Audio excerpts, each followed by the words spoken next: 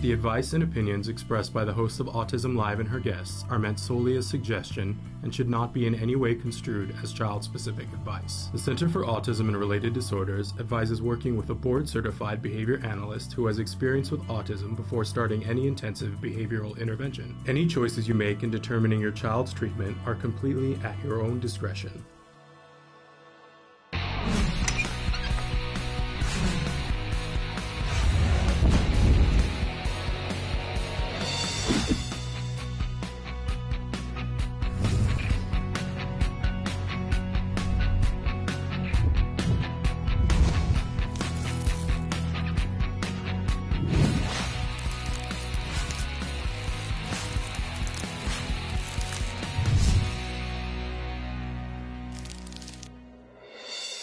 Good morning and welcome to Autism Live. I'm Shannon Penrod and we're coming to you live. We are still coming to you live from parts distant, but we've gotten very used to that and hopefully you guys have gotten used to that too. So, because I like it. So I don't know that it's going to change anytime soon, but this is very convenient for me because I get to be with you guys and I also get to be at home and have a dog sitting 3 feet from me. And that's very warm and fuzzy for me. But I'm thrilled to be here with you on this wonderful Monday at the end of May. There is so much going on that I can't even begin to tell you, but it's all exciting because as you know, if you watch the show, I have a kiddo who's going to turn 18 in less than 2 weeks and then graduate from high school 5 or 6 days later, God willing. We are in that, last week of where every project under the sun has to be done while he's studying for his finals. And I'm like, at some teachers that I love, but you know what I mean? So there's a lot going on, but it's all happy and joyous. And I'm so very excited and lucky and fortunate and wanting for you to be lucky and fortunate too. So let's talk a little bit about that. We're going to be live with you for the next hour talking about autism from a 360-degree perspective. And I frequently say to you guys that we have experts on the show. And today we have an expert that I'm a little bit Twitter-pated and shaking. It's the first time ever we are having Lori Unum on the show. And if you don't know who Lori Unum is, trust me, you do. You just didn't know that was the name.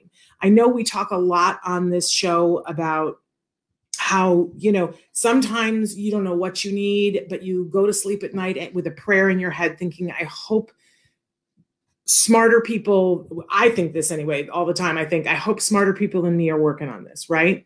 And you know what? You can draw a direct line from that comment to Lori Unum because she's one of those smarter people that is constantly working on things to help you, me, and everybody else. And, I often talk on the show about how sometimes this journey feels like you're alone.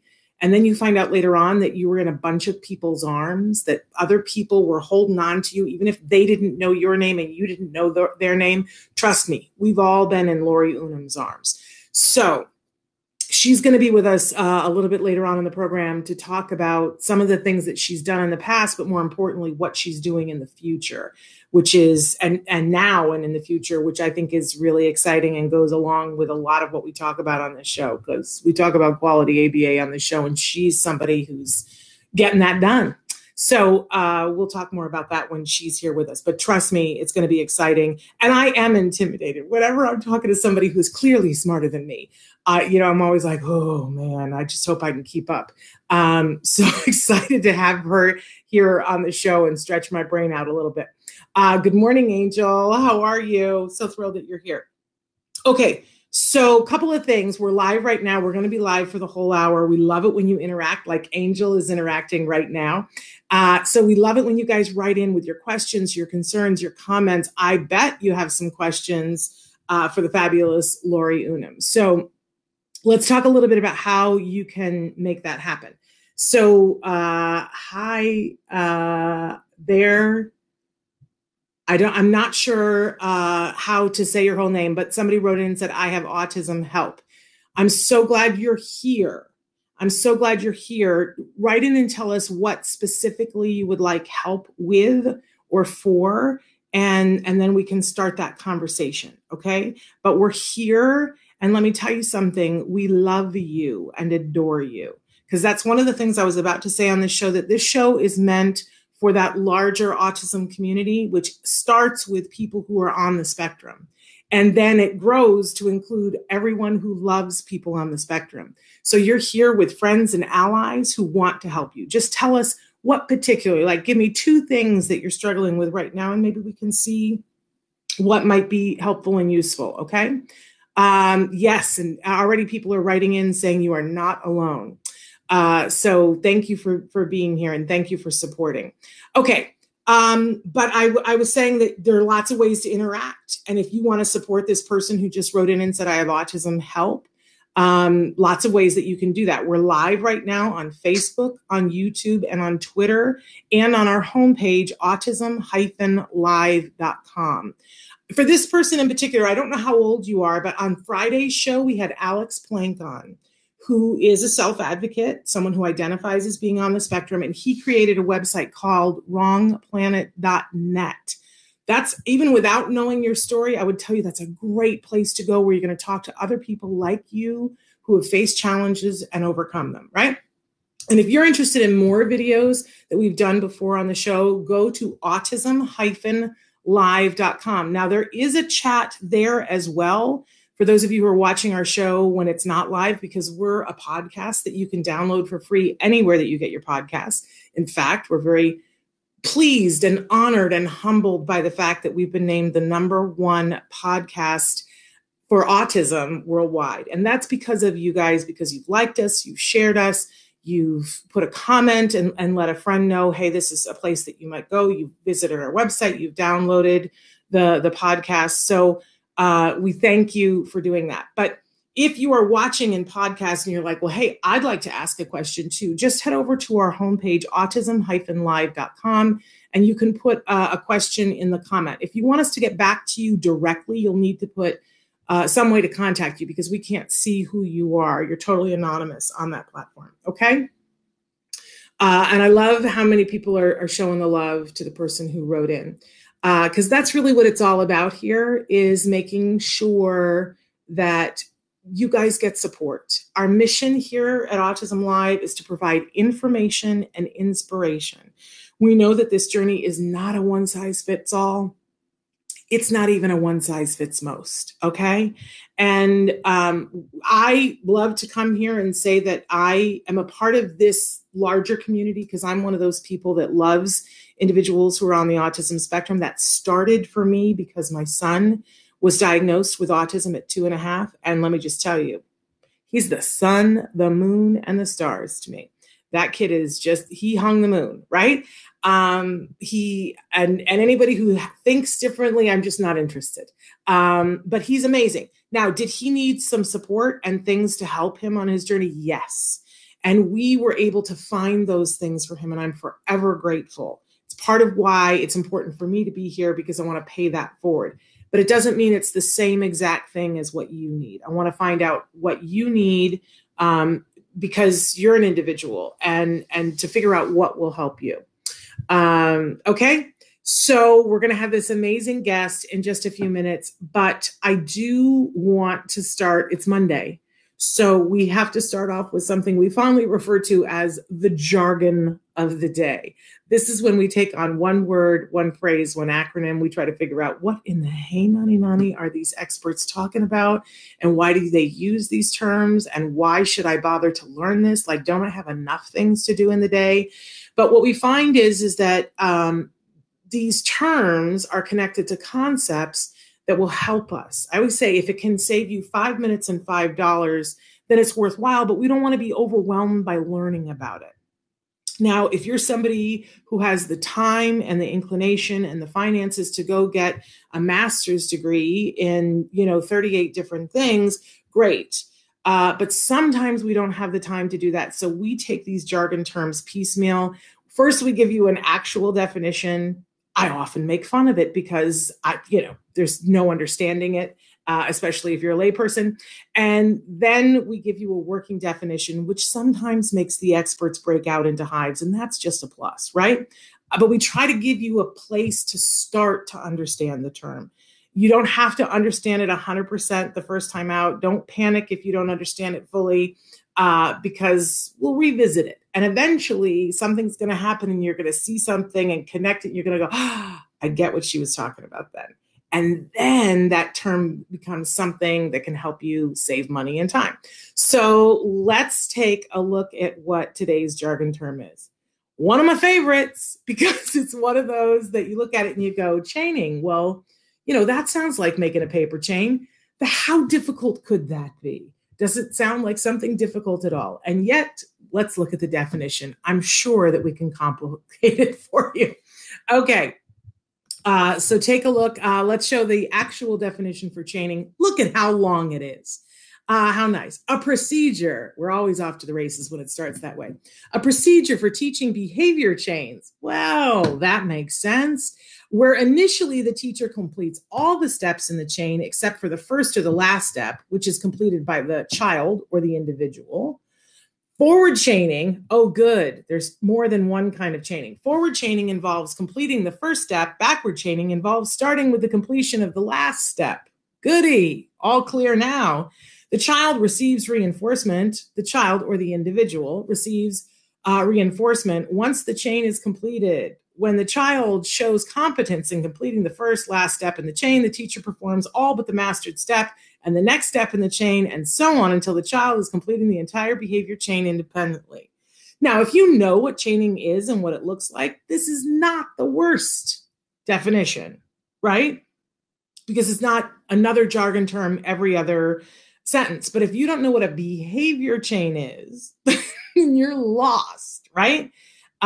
So let's see if we can take this down a notch or two. Let's look at our working definition and see if we can't make heads or tails of this. So chaining, a procedure, oh goody, for teaching a behavior sequence. Oh, sounds a lot like a behavior chain, where the child or the individual masters one step at a time while the teacher completes the remaining unknown steps until the child has mastered all the steps in the chain and is completing the whole sequence independently. Okay, it's not even better. We just took some words out. So let's talk about this puppy. What the heck is this? All day long, you and I and every other living thing on the planet engages in behavior. And sometimes we engage in a bunch of little tiny behaviors that go together, hence a behavior chain, to complete a task. So if you think about it, let's take teeth brushing, because we all do this every day and hopefully several times a day, right? So what are all the little teeny tiny things that you have to be able to brush your teeth? Well, you have to be able to locate the toothbrush and the toothpaste. You have to be able to unscrew a cap off of the toothpaste, which that's a whole skill. You also need to put the cap someplace where you can find it again, and many people don't get past that, right? We're talking about people on the spectrum, people not on the spectrum. It's a hard one, right? You then have to be able to squeeze the tube just hard enough so that the whole thing doesn't come out, but just enough so that you get a pea-size amount onto, this is a lot of skills here, right? Now that's just to get started, but then there's a whole thing about brushing and spitting and not getting it on you, not getting it on the sink. I already had to change my clothes today because I missed, right? So we're not all going to get all these steps perfect, but we want to be able to do them enough to be able to be productive, to get our teeth cleaned, and put the stuff back in a way that we can get at it later when we want to do it again. That is a behavior chain. And a lot of times what happens is when someone doesn't automatically pick up a paper or pick up a paper chain, if somebody doesn't automatically get the chain because they learned it through observation, which I don't know anybody who learns all the steps of toothbrushing through observation, right? But if they don't get all the steps in the chain, it can be frustrating to them and frustrating to their caregiver or their teacher. But instead of just going brush your teeth, what we have learned over the years is that good teaching says, let's not take the whole thing on. Let's take it piecemeal. Let's take it a little bite at a time. So as the teacher, you think to yourself, which one of the skills in this chain of behavior do I think the person is going to be most successful with first? Sometimes it's the first one, sometimes it's the last one. I would venture to say that sometimes it's the middle, right? And what we do in chaining is we pick the skill that we think they're going to be the most successful with, and we separate that out and we teach just that for a hot minute. And the rest of it, we do for them. And we will teach them the nuances of maybe it's just turning the thing, the cap. And we teach that and we reward them for that and go, you're doing a good job. And maybe it's nuances to it and we get a little bit better at it. But we make sure that they get that and that they're pretty good at that before we now teach them another part of it. And so it is like building a paper chain. But we're doing all the work, they're doing one thing, and we praise them for it. And then we link another thing to it, and now they maybe unscrew it and put the cap down. Woo! Praise, right? And meaningful praise, not just you did a good job, because for some kids, that's annoying, right? Maybe, it's tickles or hugs or hair rub, or you get to hold your stuffed doggy underneath your armpit. Right? It has to be meaningful to them, not what we think praise and reinforcement is, what they think it is. Chaining takes patience. And what I felt as a caregiver was, I just want to do the whole thing. I just want to get there. I want to arrive. And when I watched our behavior techs, how painstaking they would be in reinforcing every little step along the way. And maybe it took 6 months before we could get to the point where all of the pieces of the chain are there and we're reinforcing the whole chain, and then we fade back the reinforcement so it's not there all the time. But we would get there. So I would say to you, if you're watching and you're a person on the spectrum or you're a parent on the spectrum, this is an amazing tool. And if you're a teacher or you want to be a teacher in someone's life, this is amazing. And it's not just for kids. We can do things this way too. If you've never downhill skied before and you go on the side of a mountain to learn skiing, they are not going to plop those skis on you and go pat you on the back and go, have a good time. They're going to take you to the side and they're going to teach you how to do the plow first. And they're going to get you really good at that before they move on to this is how you use your poles, right? Chaining. It's a really effective teaching technique. And it's kind.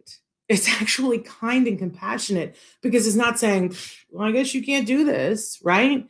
It says, I know you can do this. And I'm going to teach you this. And then you're going to do these two things together. And, look what you can do. You're doing a great job. It's one of the most compassionate ways to teach. So absolutely love chaining, and hope that you guys will too. Hopefully you got a little idea of what that is now, and can see it in your own life. Let's move on to our question of the day, because I want to get to our guest. Okay, here it is, you guys. I really want to know, what is your favorite type of vacation? Now, this is an important question because your head needs a vacation right now. And I want to throw it out there that we can't always go on what our favorite vacation is, but thinking about what our favorite vacation is often at least a 3-second vacation. So I want you to have a 3-second vacation, first of all, by thinking about what your favorite vacation would be. And then I also want to say to you that sometimes we have people come to us and they say, we want to have a contest. And Shannon, all these people in the autism community, we want to have a contest. Like, what's the thing that everybody wants? I get asked this at least once a week. And so I always want to check in with you guys about, like, what would be the thing? What would be the thing that would be very motivating for you? What would be the reinforcing vacation? I will be honest with you that in the past, a lot of times people have written in and said a Disney vacation, or something of that ilk, like something that feels like what everybody else does. Can I just throw a log on your fire here for a second and say to those of you who have kiddos on the spectrum, did you know that the Make-A-Wish Foundation now loves to grant to families who have kids on the autism spectrum, and that you can apply? It used to be that Make-A-Wish was just for children who were terminally ill, and it isn't anymore. They've been so productive that they still do that, but they've opened it to children who have other things that have prevented them from being able to have that, that typical experience, or families that, want the dream of that, we say here, normal is just a setting on the dryer, but you know what I'm saying. We want to have that experience that it seems like everybody else just seems to be able to have. And for us, it feels like Mount Everest. So just putting that log on your fire that you might want to look into that for the Make-A-Wish Foundation. It can make it possible. I've seen it happen for families on the autism spectrum. Okay, but tell us, what's your favorite vacation? Somebody said going to the mountains to visit the waterfalls and views. I like that. I like that a lot. Okay, moving on. We always have a topic of the week, which I want to get to. And isn't this it? This is it, the celebrating of success. I know that there are a lot of things about being in the autism community that can be challenging. And I know that many of you who are watching are facing challenges that I can't even begin to know or describe today. I had my own way back when. And one of the things that I always feel when I say to people, I've learned many, many important things being part of this community and being the mom of my son. But I think the biggest gift that I have gotten in this community is learning the value of this, celebrating success. When I think about all the kids that I've known in my entire life who just talked, who just spontaneously talked, and no one had to make a schedule, nobody had to, work on it, nobody had to, buy things as an incentive. There was no thought involved at all. They just spoke. And we always took it for granted. That just happens. And when it didn't happen with my son, and we had to do all those things that I was just describing, we had to plan, and we had to fight for funding, and we had to make a schedule, and we had to invite people to come into our home, and we had to drive to places, and we had to buy things as an incentive for him and all these things, because we had to get to a point where he would speak or communicate or let us know what he was thinking. And every single time he did, we were forced to celebrate it. And that ended up being something that was life-changing to me, that I got to see the miracle of him learning and making connections and celebrating it with him each step along the way. It felt weird in the beginning, but then eventually I was like, why aren't we living our whole lives this way? And we try to now. And I think it's super important for you guys, because you can think about constantly how far you have to go. You can do that. I've done that. Or you can celebrate every little success. We call him my son Gem. And eventually we said that Gem stands for just everyday miracles, and that we were celebrating those just everyday miracles. But they were miracles in our lives, and we celebrated them. So I hope that you guys are celebrating every single miracle. Okay, so I understand that our guest is here. And I misunderstood something. I thought she was literally on safari. And I was like, she's coming to us from safari? That's amazing. What dedication. But we're talking about something entirely different. I said this at the beginning of the show. We've never had her on the show before, but Lori Unum, to a lot of us, is a hero. And I said earlier to you guys that we talk a lot about how many people's arms you're in, and that you may not know it, but at some point you have been in Lori Unum's arms. She is an amazing mom of 3 boys. She is also someone who in her previous life, and we'll talk to her, she is a lawyer and was litigating before she came to the autism community. She is currently the CEO, I want to make sure I get this right, the CEO of CASP, which is the Council of Autism Service Providers. We're going to talk about what that is. She is the founder of something called the Autism Law Summit. She also co-authored the book Autism and the Law, and that's just scratching the surface. What I really want you to know is that Lori Unum is the driving force behind why we have insurance in the 50 states that we have it. She is the person who made it her business to go out and make sure that states adopted laws and policies so that you guys could have the services that you do here in the United States. So I'm so pleased to welcome her here for the first time. Ladies and gentlemen, Lori Unum is here. Hi, Shannon. Hi, and I forgot to say how stunningly beautiful you are too, which is always an amazing thing, because when I read your bio, and I left out so much, Lori, but when I read all the things that you have done in your young life, and then we see you and you look like somebody who could be modeling, it's a little intimidating, Lori. I shower several times a week when I have a podcast coming up, and I look horrible the rest of the week. Just like I don't believe it. No, it's true. Well, I'm so thrilled that you are here. As I was saying, this is the first time that we've had you on the show, and I have no excuses except that I will say, I said this earlier. I don't think you heard it. I said I'm always thrilled to meet people who are doing the good work that you're doing. But I'm always a little intimidated when I know I'm talking to somebody who's smarter than me, and you clearly are smarter than me. But I'm also grateful because you've been able to do things that nobody else could or would do. So, but I want to go back to the beginning, Lori, and talk with you about, you were this amazing attorney, litigator, and, law professor, and doing amazing things in your life and your career. And how did autism come to be a part of your story? Tell us your autism origin story.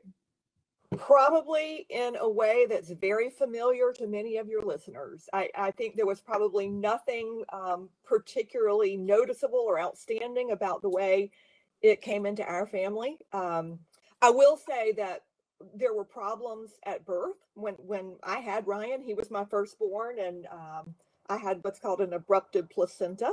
So he was oxygen deprived at birth.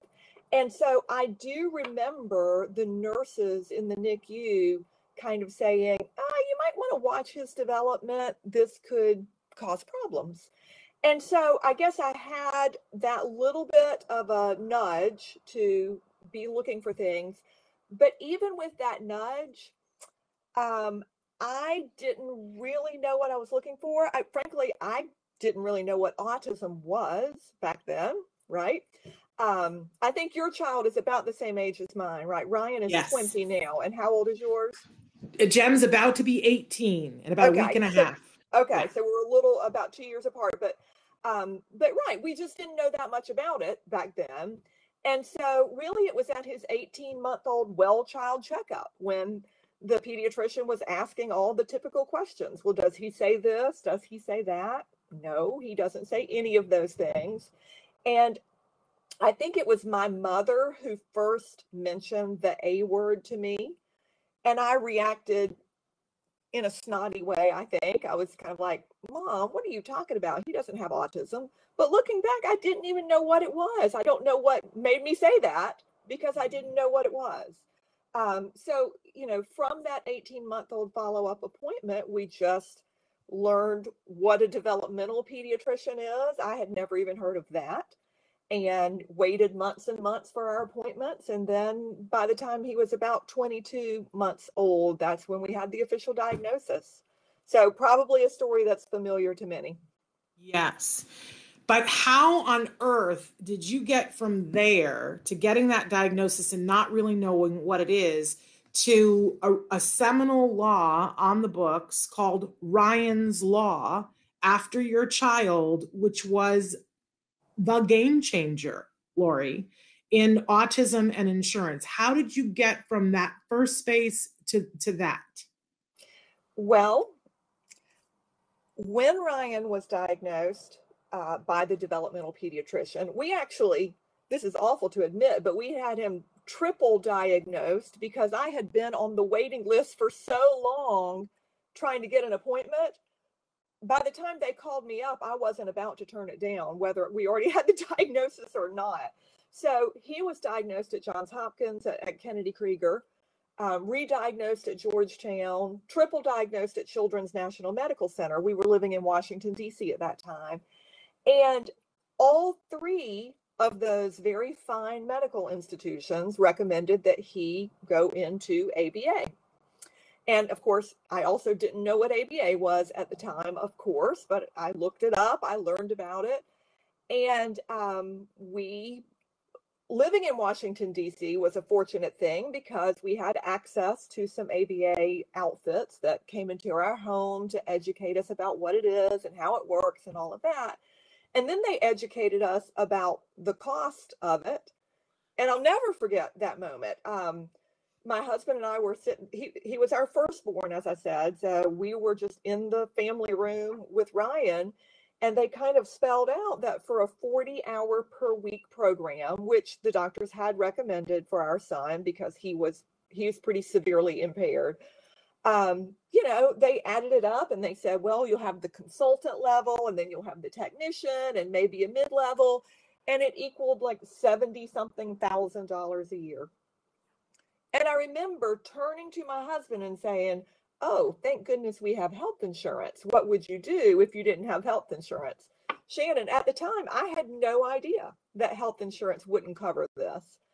All I knew was the doctors at Johns Hopkins told me to do this for my child, and I've been paying for health insurance my whole working life. So I just assumed there would be coverage. And of course, it was devastating to find out that there was none, and that if we wanted to pursue the course of action that the doctors had recommended for our child, we would have to pay for it 100% out of pocket to the tune of $70,000 per year. And, it's such an emotional time anyway.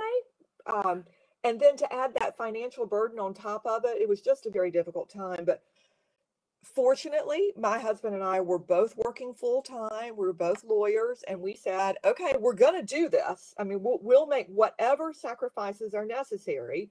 And we basically lived on my husband's salary, and we used my entire salary to pay for ABA. I was teaching law school at the time, which is not, huge money, but it's good money compared to the average family.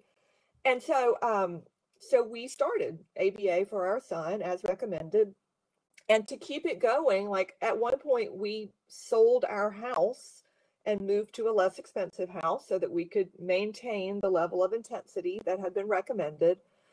But it just got to the point where I was thinking, this is crazy. We're able to make it work for Ryan because we're very fortunate. What about your average family? What in the world is your average family supposed to do if autism suddenly is part of their lives and the doctors have recommended ABA? What if they don't have a second salary to sacrifice? What if they don't have a house to sell? It just, and I think you'll understand this as a mom, you just, again, going through so many emotions, and it just broke my heart thinking about the moms who were going through all the same emotions that I was going through, but on top of it, they were not able to get for their child the one thing that might have just changed their entire life trajectory. And I just, it's a knife in the stomach to think how awful that would feel as a parent to know there's a treatment that undeniably works, but you can't get it because you're not wealthy. Yeah, it's horrible.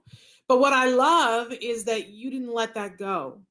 And I talk on the show a lot about how, sometimes we're in other people's arms and we don't know it because, it can feel like you're alone. And this is why I said to them earlier, we were all in your arms.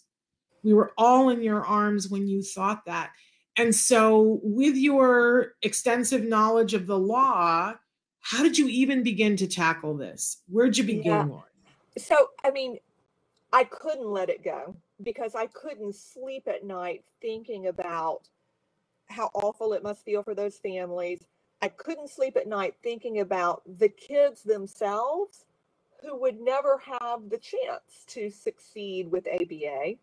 And that seemed so grossly unfair. And so I just was consumed with the inequity of it all. And so my family had moved to South Carolina, which is my home state by this time, and I was teaching law school there. And really, it's funny. It started with the dean of the law school one summer said to me, you need to write a scholarly article to be published in a law review. Choose something that's of interest to you. And I thought, well, I'm going to write about this. I'm going to write about the lack of insurance coverage for autism treatments. And I started writing this article. And just a few weeks in, I'm like, I can't do this. I'm not writing an article about it. I'm going to write a bill to change it. I didn't want to just write something that people would read and say, oh, that's fascinating. I threw away the article and just wrote the bill. And I had been to law school, sure, I'm a pretty good writer, but I had no idea how to write a bill. I had to start from scratch and figure out how you do that. But I knew very plainly what I thought the law should be. And so I literally sat down at my kitchen table. This would have been the summer of 2005. And I wrote out a little 2-paragraph bill. I had researched other bills, to try to understand how to write it. And just wrote out 2 paragraphs that just said very simply, if you're a health insurance company in South Carolina and you're insuring someone who gets a diagnosis of autism, you must cover evidence-based treatment as recommended by the doctor. Simple. And I was just naive enough to think, well, this is easy. This is common sense. I'll just take this to the legislature and they'll pass it. And yeah, that wasn't how it happened. But you got there. I can't even imagine. I mean, I really think there needs to be a movie of the week about that, about how you got there. And we could talk about who you want to play you, Lori, in the movie. Who do you think? There are so many. I think Charlize Theron needs to play you. Oh. That would work, right? For sure. But I mean, powerful, intelligent woman saying, my kid needs this, and it's not enough for me to be able to get it, but I got to make sure that other people get it, and it makes sense. But then having to scale Mount Everest to make it happen. And but I think I would watch that movie of the week. I think we all would. I think HBO should make that movie. There we go. I've said it. Let it be in the universe. But you got there, and I don't know what it took for you to get there, but I know how much it changed everything, Lori. I have so many people who talk about you reverently in whispers. And who are so grateful to you, that I know that Mark Knight from Project Hope says this is what changed everything. and has made it possible for him to do the good work that he's doing, because it couldn't have happened without what you're doing. But then you didn't even stop there. Then when people saw how effective you could be in South Carolina and that you could change that, then there was a whole series of events, and we could get into that. I've said a lot about what happened after that, but basically the whole impetus got turned to the states, that each individual state had to come up with how they were going to do, what they were going to do, what they were going to fund. And I remember that day where I just put my head up against the wall and hit it several times and said, how is this a good plan? How are we going to do that? How is anybody going to do this? How are we going to get from point A to point B? And what I didn't know was that once again, we were in your arms, Lori, that you then took on a very big task working along with Autism Speaks, that you were going to go state by state.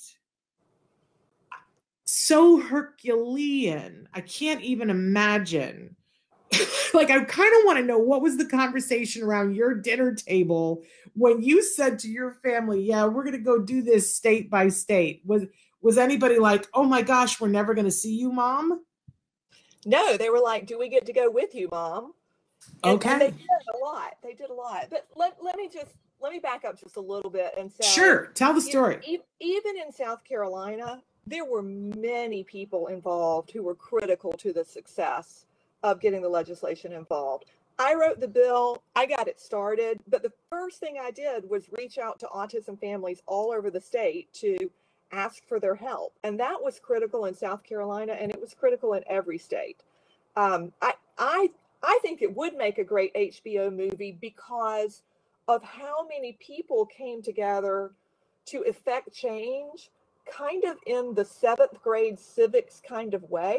Like you learn about this in seventh grade civics and you learn that this is a democracy and the citizens have a role to play and they can, and it was carried out exactly like in the textbook. And, at least in South Carolina, when we started, that was before Autism Speaks was part, or before I was part of Autism Speaks.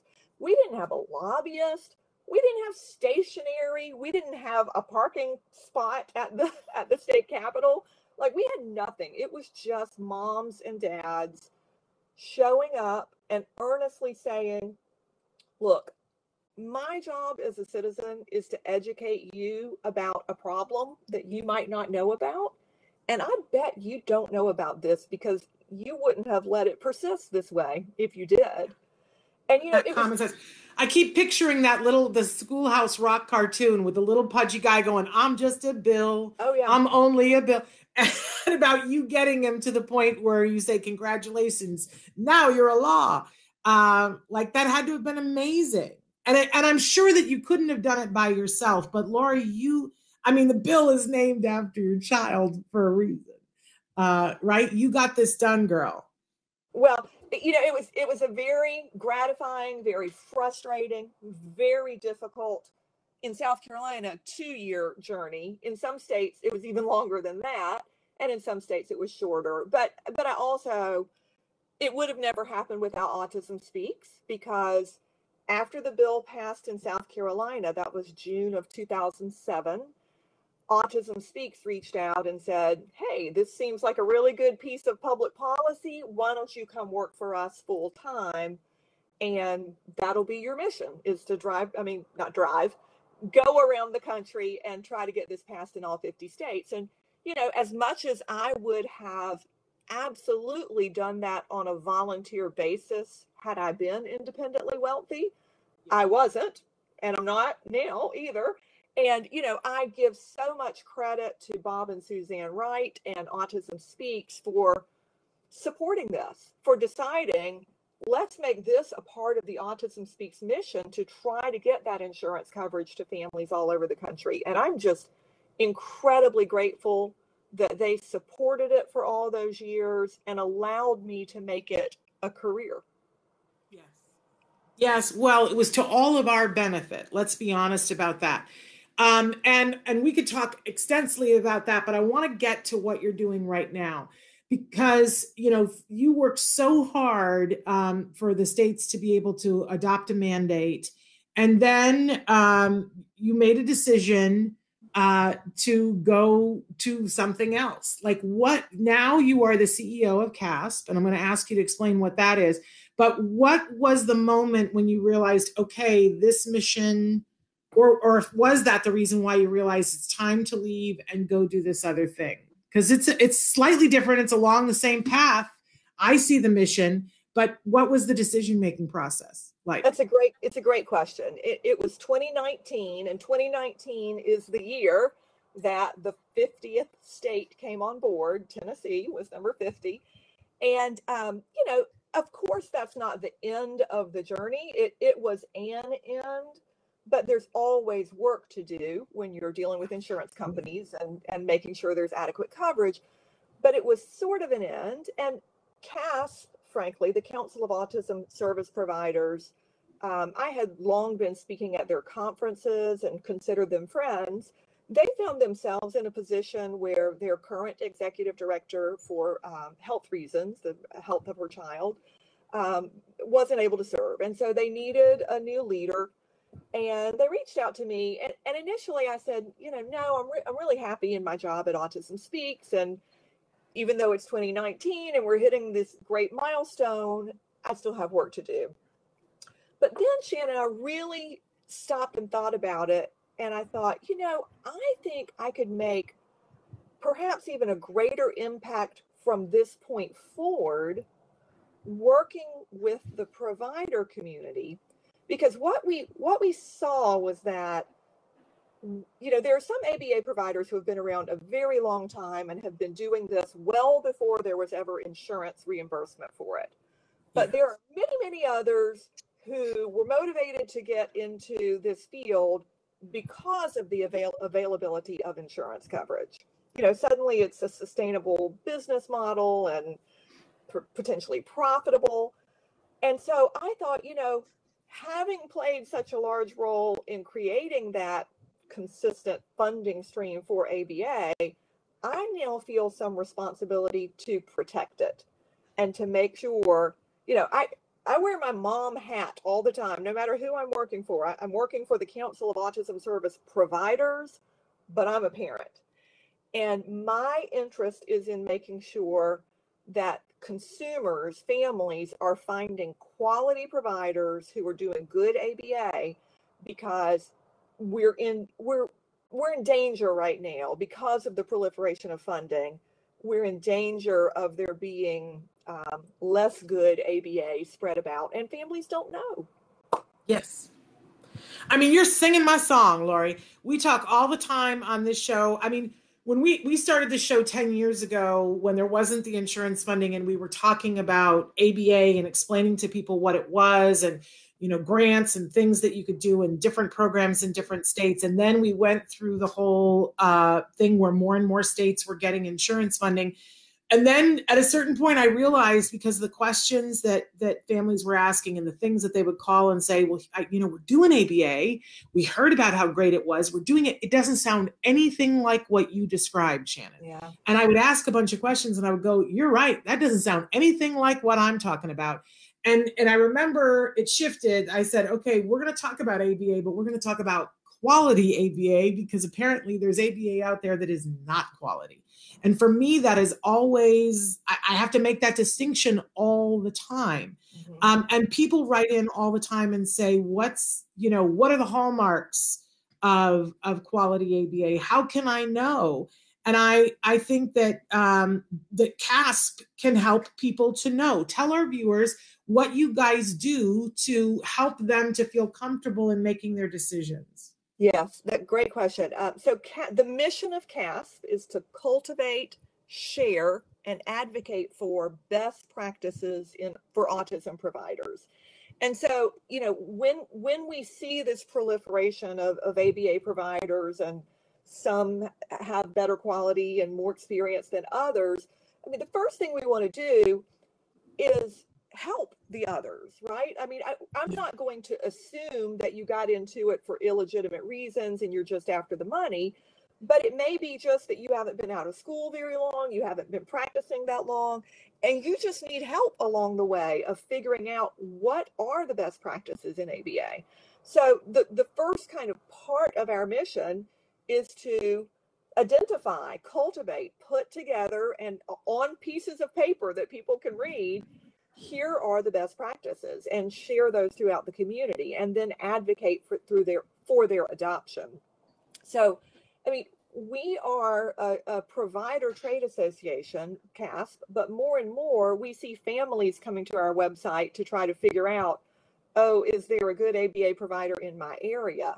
And, I embrace that aspect of it. It's not the core function of CASP to help families provide good ABA, but I think it is an important piece of what we can do for the industry.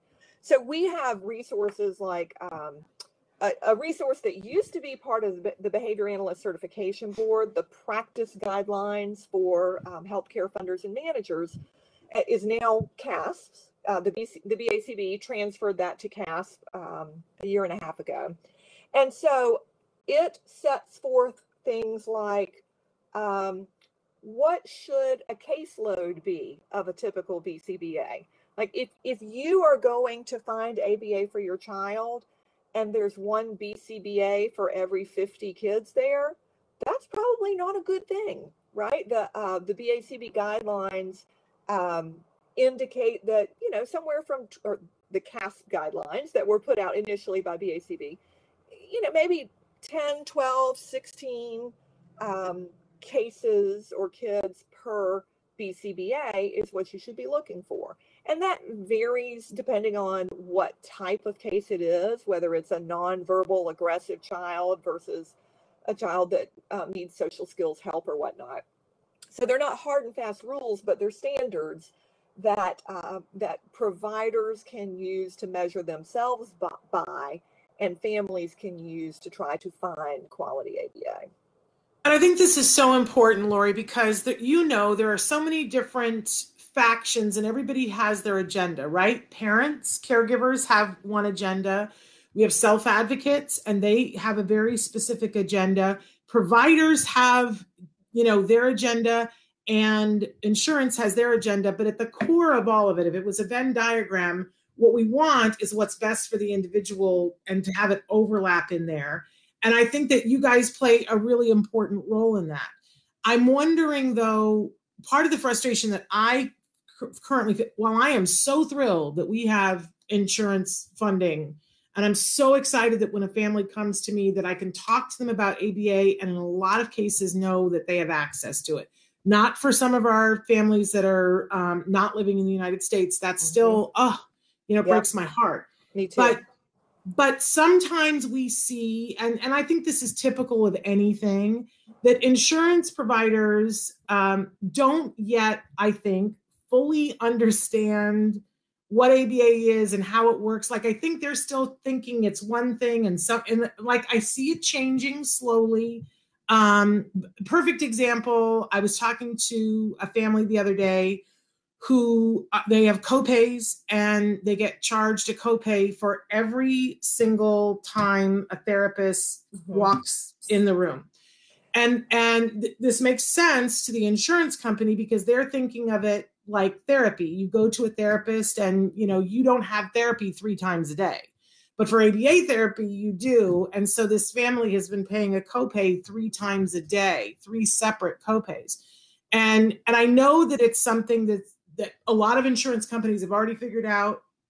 This particular one, it's still in flux. But I'm wondering, is that something that CASP helps too with the providers to have that communication with the funding sources to like break down the walls of the stereotypes of what ABA is or isn't, to help them to figure that out with the insurance company? Absolutely. And that's a great example that you gave about the copays. I think the insurers, the health plans, first of all, they had ABA foisted upon them because of the insurance mandate reform movement, which happened, really in the span of about a decade for the most part. Yeah. And that's quick. And so this was foisted upon them. They really didn't know what it was at the outset. And it is just very different from most of what they're covering. Yeah. It's fine to have a copay every time you go to the dentist twice a year. And it's an entirely different matter, as you say, to impose multiple copays per hour or visit or therapist or whatnot. And just that very copay practice is absolutely cost prohibitive for some families. I'm going to give a shout out to my own health insurer is Blue Cross Blue Shield of Massachusetts, who not through any of my doing, on their own, basically decided to do away with copays in ABA. Not only, to scale it back to 1 a day or 1 a week or 1 a month, they just basically said, look, if we believe that getting kids good quality, high intensity ABA is going to lead to reduced cost over their lifespan, which we know that it does, let's make sure they can get it, and let's make sure they can get it at the right intensity. And so they just did away with copays altogether, and it's a blessing for those families. Yeah. I want to write them a nice thank you note, because it's that kind of thinking that we need to get to. So my question is, does CASP help providers to make that bridge with insurance companies? Is that something you guys do? You do? Yes, absolutely. We are, we talk to the health plans all the time. We talk to insurance companies. We meet with them. 2 of my colleagues in government affairs from Autism Speaks, Mike Wasmer and Judith Orsetti, have now come over to CASP as well. And so the whole team really that worked on the autism insurance legislation now makes up the Government Affairs and Public Policy Department at CASP. And so we love nothing more than to work with providers or families and help them resolve those insurance issues and help the health plans understand, no, that's not really the way we do it in ABA. This is what it is. I love that, because we need people advocating for that. Now, a less comfortable subject is that, it's always around this time of year that there's a large group of people, self-advocates, all of whom I love. And I always say, they have the right to speak whatever their truth is, but they will come forward and say that ABA is not a good thing, that they are opposed to it. My distinction that I'm always making with them is while I hear you and I hear what you're saying, I don't think we're talking about the same thing. When we're talking about quality ABA, I don't think it's the same thing as what you're talking about. And I always invite them to come see quality ABA to tell me if it's the same thing, right? Because I want to learn. But I'm curious, I'm always asking people in other areas, like, how do you deal with the criticism about ABA from self-advocates? How are you dealing with that? That's a great question. I have been dealing with it for a very long time because there was much opposition to the autism insurance mandates in every state. And most of the opposition, of course, came from the insurance industry. Sometimes it came from chambers of commerce. But in numerous states, self-advocates also would express their opposition. And I'll never forget being in one meeting in Georgia, and a gentleman on the front row spit at me while I was making a presentation about autism insurance reform. And I stopped and asked what the problem was. And he was on the spectrum, and he was very much opposed to my shoving ABA down his throat. And, I just stopped the whole conversation, the whole presentation, and said, let's have a conversation about that right now, because I'm not shoving anything down your throat. Your choice of whether to pursue ABA for yourself is yours. But what I am doing is trying to make it possible for those who want to pursue it. And so I would ask you to respect that choice and let me help make it possible through insurance funding. I think that did resonate a bit with that one particular self-advocate. But of course, now, it's well beyond just opposing the insurance mandates. There are people who just oppose ABA altogether. And I would agree with you. I mean, I think several things. One, there are all different kinds of ABA, and they may not have ever seen good quality ABA. Two, there are all different presentations along the spectrum, of course. And I will say, in my own family, I only ever talk about my oldest son, Ryan, but I actually have 3 sons, and my youngest is also on the spectrum. And he is the polar opposite end of the spectrum from Ryan.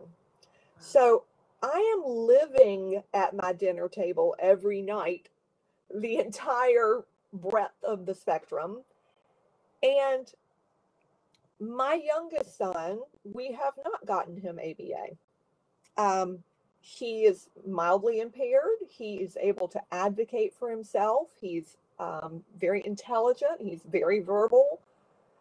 He needs some help with things here and there, but it was a just complete different presentation than Ryan. And so I think that, this is not completely unique, but I have a somewhat unique perspective just seeing the entire spectrum in my household and understanding and believing that not everybody on the spectrum needs to be treated with ABA.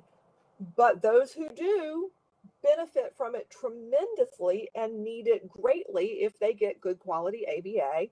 And my firstborn, I don't know where we would be. I don't know where he would be, and I don't know where our whole family would be if we had not been able to access ABA for him, because, he was extremely nonverbal, highly aggressive, self-injurious, all of those things. And he did not overcome all of that entirely, but he got to the point that we can live a pseudo-normal family life. And for that, I am extremely grateful to all the ABA providers who have been in our lives. I love that. I wish we had more time. Unfortunately, we are out of time. We're past time. Where can we send families if they want to get more information?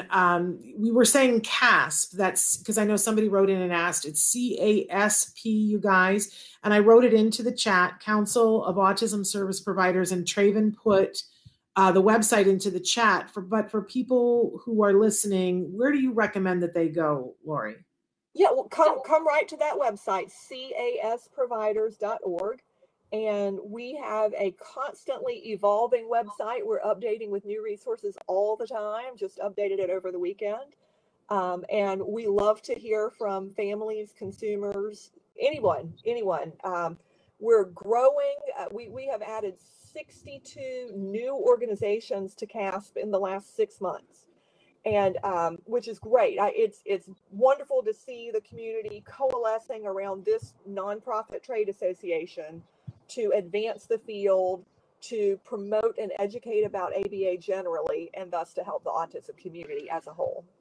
Wonderful. And you are a very gifted keynote speaker. And I'm sure as the world starts to open up more, there's going to be opportunities for you guys to see Lori speak, which is an amazing thing.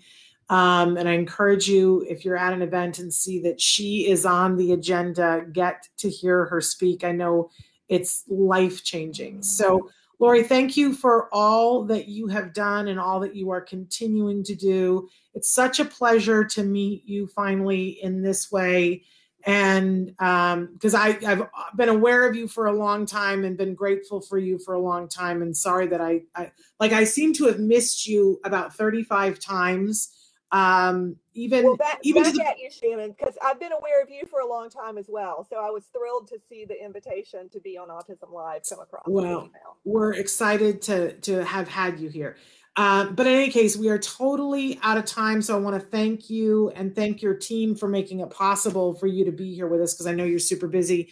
And we'll look forward to having you back on again. There's so many other things we could have talked about. But thank you so much for being with us. I would love it. Thanks very much. All right, you take care. I'm just going to say, as we close out, you guys, tomorrow, it's Temple Grandin Tuesday. So we're going to have some of the best interviews that we've done with Temple Grandin tomorrow. On Wednesday, we do have Dr. Doreen Granpeesheh with us live for Ask Dr. Doreen. On Thursday, guess who's back? Bonnie Yates, special education attorney, will be with us. We've now moved her to Thursdays. She's going to be with us on a regular basis on Thursdays. And on Friday, it's Research Friday. So Leah Hirschfeld, excuse me, brain bubble. Leah Hirschfeld is going to be back with us to talk about some of the most recent research that affects our lives and what we should know about it. So that is on Friday. But be with us tomorrow for Temple Grandin Tuesday. Until then, give your kiddos a hug from me and one for you too. Bye-bye for now.